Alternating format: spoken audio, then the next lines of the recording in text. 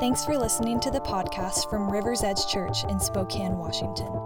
For more information or to gather with us on Sundays, please visit our website at respokane.org. We hope this message is impactful for you and others as we pursue the way of Jesus together.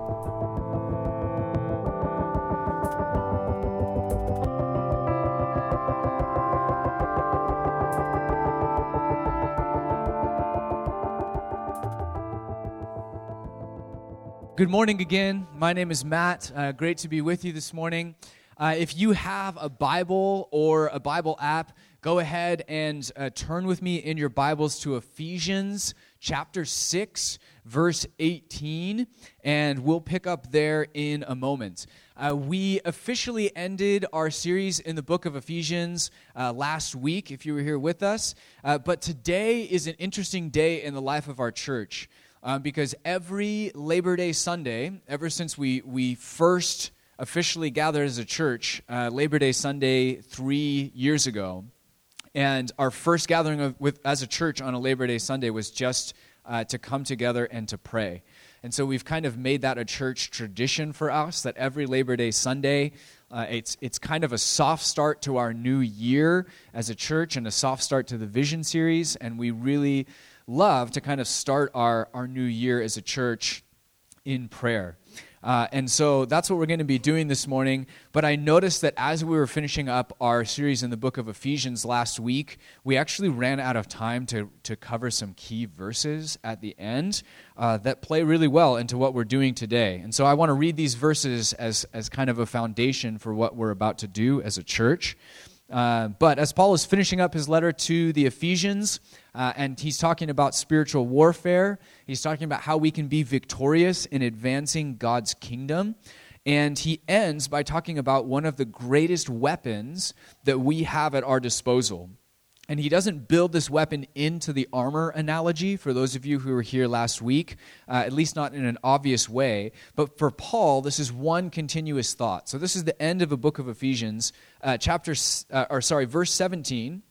He said, "Take the helmet of salvation and the sword of the Spirit, which is the word of God." And here's verse 18. "And pray in the Spirit on all occasions, with all kinds of prayers and requests.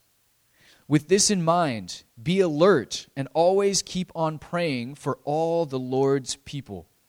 Pray also for me, that whenever I speak, words may be given me so that I will fearlessly make known the mystery of the gospel, for which I am an ambassador in chains. Pray that I may declare it fearlessly as I should." Pray in the Spirit on all occasions, Paul says. In the power of the Spirit, being conscious of the Spirit, drawing your attention to the Spirit of God at work within you and among us. Saying pray, drawing on the faith and the expectation that you have. And always keep on praying for all the Lord's people. In this, Paul is saying, the dominion of darkness will flee. In this, God's kingdom will advance. In this, reality begins to change as we bring our simple, humble, spirit-filled, faith-filled prayers to God. As we pray in the Spirit, God changes things. Mountains are moved. Movements are set in motion. Lost people come to a saving faith in Jesus. Reality begins to shift in favor of the kingdom of God. So pray, he says. Pray for God to move. Pray for one another. Pray for all the Lord's people all over the world. And in verse 19, he says, "Pray for me also, that whenever I speak, words may be given me, so that I will fearlessly make known the mystery of the gospel, for which I am an ambassador in chains. Pray that I may declare it fearlessly as I should." And so as we enter this new church year together, one of my hopes, my dreams, my desires for our community is that we would rely on prayer like we never have before. That we would be and become a praying people who think high thoughts about the power of prayer and the power of God to answer them. And so I want us to ask God for big and impossible things today and this year, knowing that God can do more in a moment than we can do in a lifetime. Through our own labor, through our own self-effort, through our own clever strategies, God can do more. And so we bring those prayers to Him, knowing that the words we're about to speak this morning, in the power of the Spirit, exercising the faith that we have, they move the heart and the hands of God as He responds to His children. And so we're going to pray in 3 rounds this morning. First, we're going to pray for the nations, and a few in particular that we have unique relationships with. Then we're going to pray for kind of more of our local context, city and church.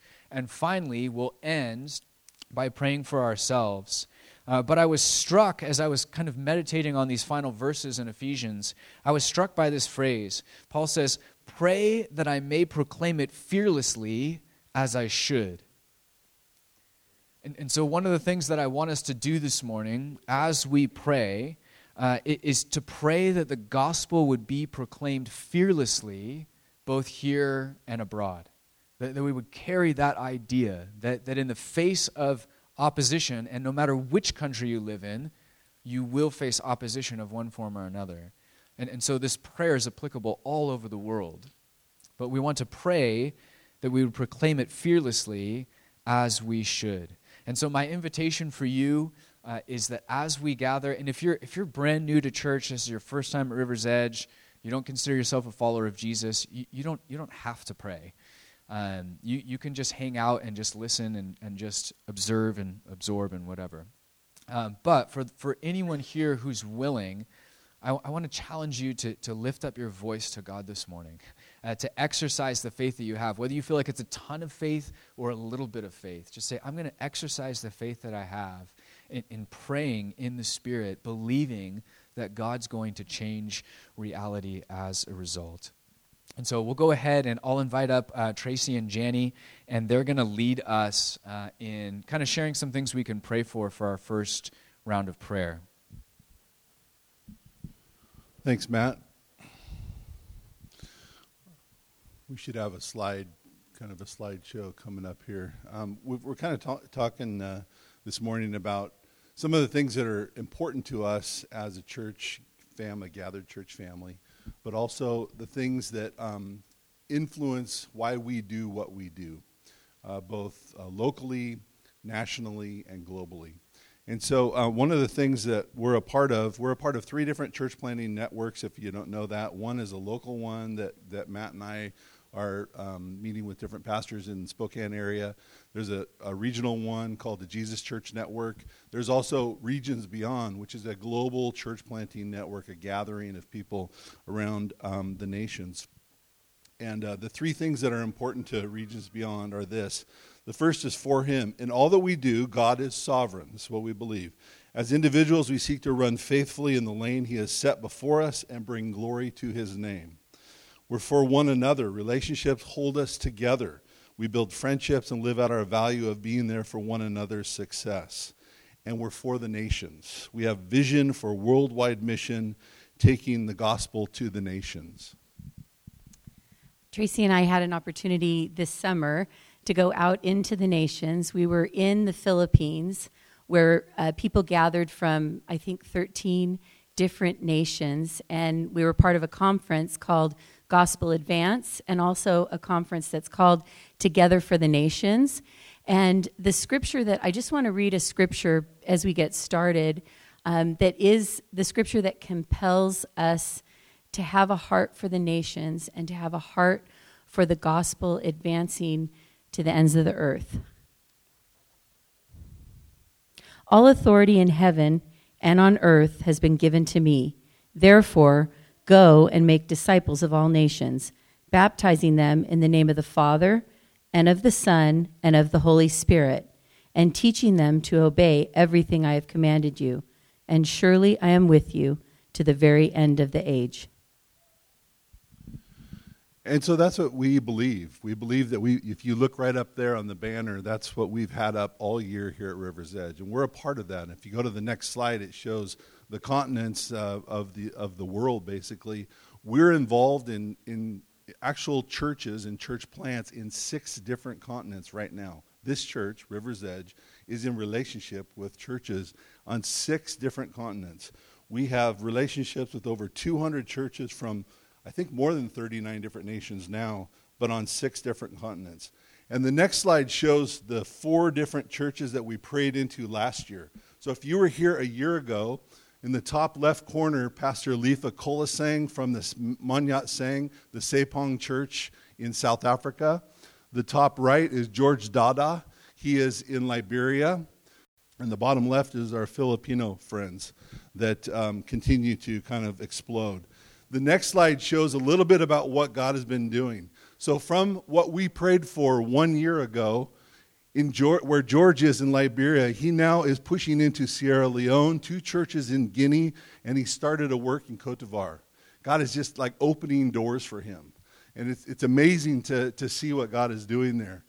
In the China area in the center there and in Pakistan, we recently, when we were in the Philippines, we got relationships started with pastors in Nepal, in Bhutan, 2 in India. These are on the northern India border, Bangalore, West Bengal, in Siliguri, and we'll talk a little bit more about that. The church, it's come under persecution in this last year.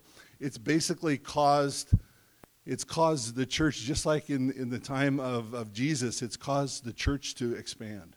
In the Philippines, we started with a church in Quezon City and a church plant in Bulacan. We've just planted one in Caloocan. There's a church beginning in Tarlac City, in Taguig City, Palawan, Zambales, and Cebu. That's 8 different locations that have expanded out in the last 4 years. As we have been praying into that, the rest of Regions Beyond around the world has been praying into that, and God has been working. And so those are amazing things, I think. I mean, when I see these videos of these guys, men and women, couples who are pouring out their lives for the gospel, who are doing exactly what Matt talked about in the end of Ephesians chapter 6, that they are fearlessly preaching the gospel. And that's happening right now. In India, in northern India, Pastor Benoit is with the Bethel Church. Next slide. This is Liberia on the top. There's 2 churches in Gateway, City Hill, and 2 churches in Liberia, City Hill and Gateway. They're planting a 3rd church in the middle of Liberia. I think close to where you guys were. It's a little bit more of an established area. He's got 2 church plants in Guinea. Like I said, he's moved into Cote d'Ivoire and now into Sierra Leone, so we can be praying for them. I want us to take to heart what Matt said seriously. So if we would gather in just little groups, you can mess up the chairs, you can turn them towards one another, and we want to be praying for some of these people specifically. So to be able to go and encourage them sometime in 2021, Matt and I, and possibly some of you. So that was a seed planted if God really gets into your heart about wanting to go. In Liberia, George Dada and the many works that are going on there. In the Philippines, Pastor Kim and Michael and the 8 different church plants that are going on there. One of those is just on your heart. Would you just lift them up in prayer? So let's turn our chairs towards one another now and pray for the churches around the world.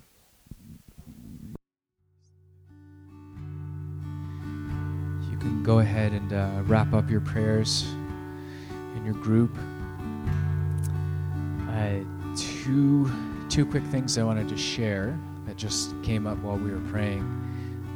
The first is that all of our partners around the world, it's not just like a me and Tracy thing, like, oh, we go out to the nations and then like report back and to encourage the church. It's actually a church thing.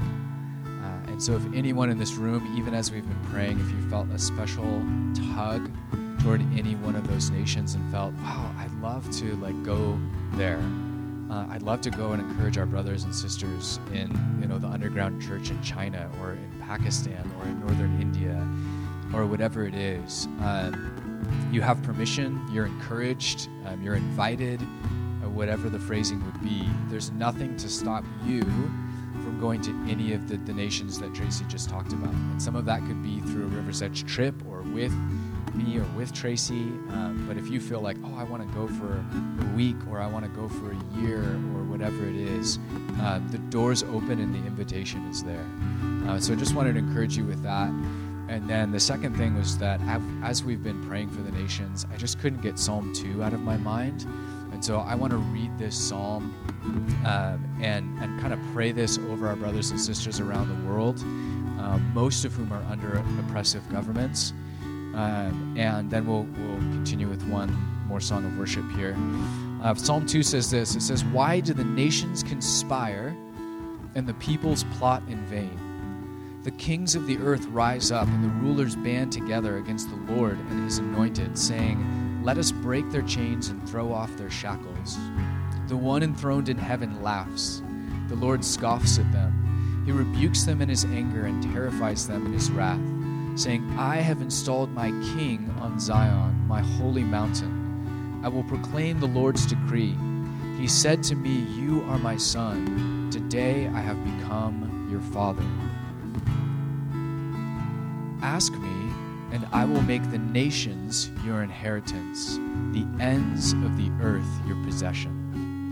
And in a sense, that's what we're doing. As adopted sons and daughters of God, we were coming to him this morning, asking for the nations as an inheritance and the ends of the earth as a possession for the kingdom of God. So I'm going to just pray that real quick over our brothers and sisters, and then we'll sing a song together. Lord Jesus, we recognize you as the king over the earth, as the king over every nation, as the king over every government, whether they fall in line with you or don't, whether they respect you or not, whether they persecute your people or they don't. We come to you, Lord, and we lift up our brothers and sisters, our partners, who have blessed us as much as we've ever blessed them. And we ask that God, you would bless them in this coming year, that you would grow them in this coming year, that we would be able to stand up here a year from now and say, because of the prayers that were prayed, because of the gospel being proclaimed fearlessly in every nation on earth, here's what happened, here's what God has done, here's the people saved, here's the churches planted, here's the atmosphere of entire cities that were changed. Because we come in the power of the Spirit and we say, make the nations the inheritance of your people, Lord, and the ends of the earth a possession for your Son. In Jesus' name, amen. We're going to continue in worship together. All right, I'm going to lead us into the next little prayer segment. And while I was thinking about this, we're going to be praying for Spokane and the church. I was really moved by this verse that I feel like pertains. So I'm going to read. This is from John. "As the Father has loved me, so I have loved you. Now remain in my love. If you obey my commands, you will remain in my love, just as I have obeyed my Father's commands and remain in his love. I have told you this, so that my joy may be in you, and that your joy may be complete. My command is this, love each other as I have loved you. Greater love has no one than this, that he lay his life down for his friends. You are my friends. If you do what I command, I no longer call you servants, because the servant does not know his master's business. Instead, I have called you friends, for everything that I have learned from my Father, I have made known to you. And you did not choose me, but I chose you and appointed you to go and bear fruit that will last. Then the Father will give you whatever you ask in my name. This is my command, love each other." So if we're going to be praying for Spokane and for the church, I think it's kind of based on love. If we don't love Spokane, how are we going to be the church in Spokane? How are we going to bring the kingdom? And I feel like it's pretty obvious that if we are a church of God, we love and we bear good fruit. And I feel like we should be known in Spokane for our love and our kindness, and perfect love casts out fear. And I know that when Emily shared about the poor and how she'd be scared walking by certain people just because it can be terrifying. And I was really moved by that because I so easily don't want to walk in certain districts of our city because they're sketchy to me, and I'm fearful. But if perfect love casts out fear, then there must not be perfect love being produced out of my life. So there's a couple things I think we could pray for is God's vision for our city.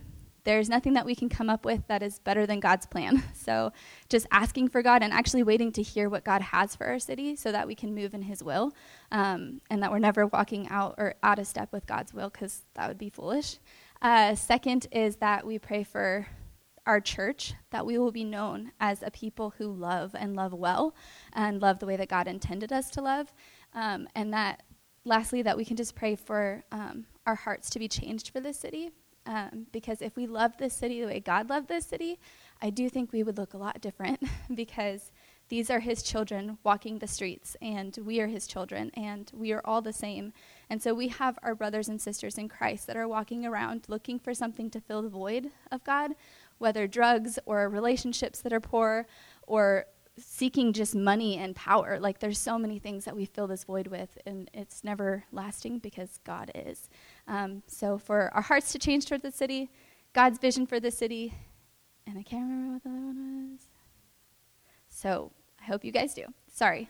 Anyways, that was a really bad way to end it, but let's pray to our perfect God.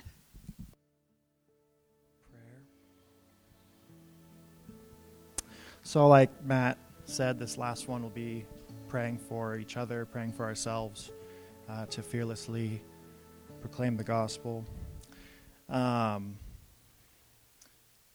Tracy and Janny read the Great Commission before, and I just want to look at it again because one of the best traps you run into as a freshman in Bible college is the professor that stands up and says, all right, therefore go and make disciples of all nations. All right, where's the command? And everyone goes, go!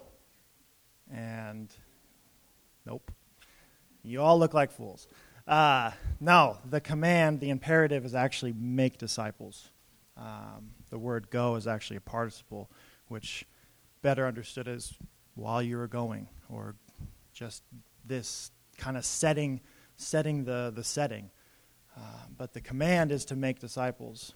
So I like to think of it as while we're going about our daily lives, make disciples. So that's one of the commands for each and every one of us. And I remember hearing a story a couple of years ago of this radio host who was an atheist. He decided he was going to read the Bible in a year and see where that got him, basically show that it didn't do anything, right? And so he read the Bible in a year, and at the end he got on his radio show, and nothing, he hadn't changed really, but one of the things that he said was, if Christians actually believe this, they must hate the people they don't tell this to.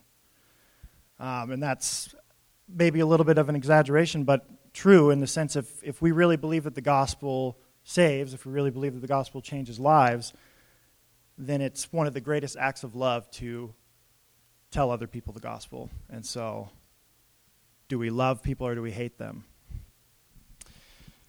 So, kind of thinking back to Ephesians 4, 1 through 16 that I preached on a couple weeks ago, I think God has given this church specifically very gifted leaders who share the gospel, leaders who can help you share the gospel, can equip you to do this.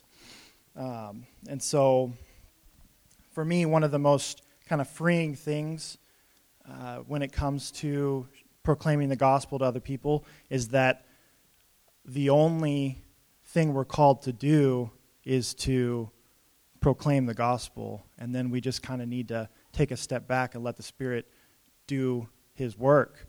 We can't change people's minds. We can't make people believe something, but what we are supposed to do is what we're called to do. And I think of Romans 1:16, for I'm unashamed of the gospel because it's the power of God for salvation. So as we move into this third and final time of prayer, and as we pray for one another, as we pray for ourselves, I just want everyone to pray for boldness, pray for kind of the removal of fear and shame. I know that's something that I felt a lot, like what will this other person think if I say this? Like, they'll think I'm a fool, they'll think I'm, an idiot, but that's kind of the point, right? We're supposed to look like fools for the gospel. So especially if this is something that you struggle with, if you struggle with kind of taking that first step and sharing the gospel with someone, let the people around you know, let them lay hands on you, let them pray for you, and even find someone after that's a leader here and ask for help. Ask, how can I share the gospel? So let's gather back up and pray for one another that we would fearlessly proclaim the gospel. On the night that Jesus was betrayed, he took bread and he broke it. And he said, "This is my body broken for you." And he took wine and he poured it. And he gave it to his disciples. And he said, "This represents my blood, the blood of the new covenant, poured out for many and for the forgiveness of sin." And I've heard it said before in the missionary sense that Jesus came, and just like the bread, he was broken, and then he was blessed, and then he was given for our behalf. And as followers of Jesus, as salt and light sent out by our Heavenly Father into the world, we are those same things. We are broken, every one of us. We're blessed, every single one of us. And we're given. We're given for Him. We're given for one another. We're given for the nations and the neighborhoods and everything else. In our brokenness, in our blessedness, we're given. We follow the same pattern as that bread. We follow the same pattern of the bread of life, who is Jesus. I'll pray, and then we'll take communion together.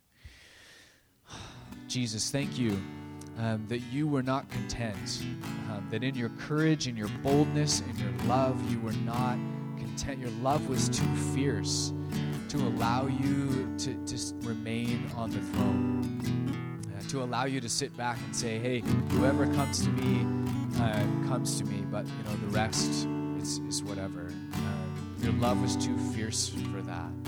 You were compelled by your own nature off of the throne, down into humanity, down to the lowest spot. You assumed the role of a servant, and you went to death, even death on a cross. You were broken, you were blessed, and you were given. God, I pray over each one of us as adopted brothers and sisters, as co-heirs with Christ, that we would be broken, that we would be blessed, and that we would be given for the nations and for the neighborhoods. God, would you go before us? Would you carry us in this mission?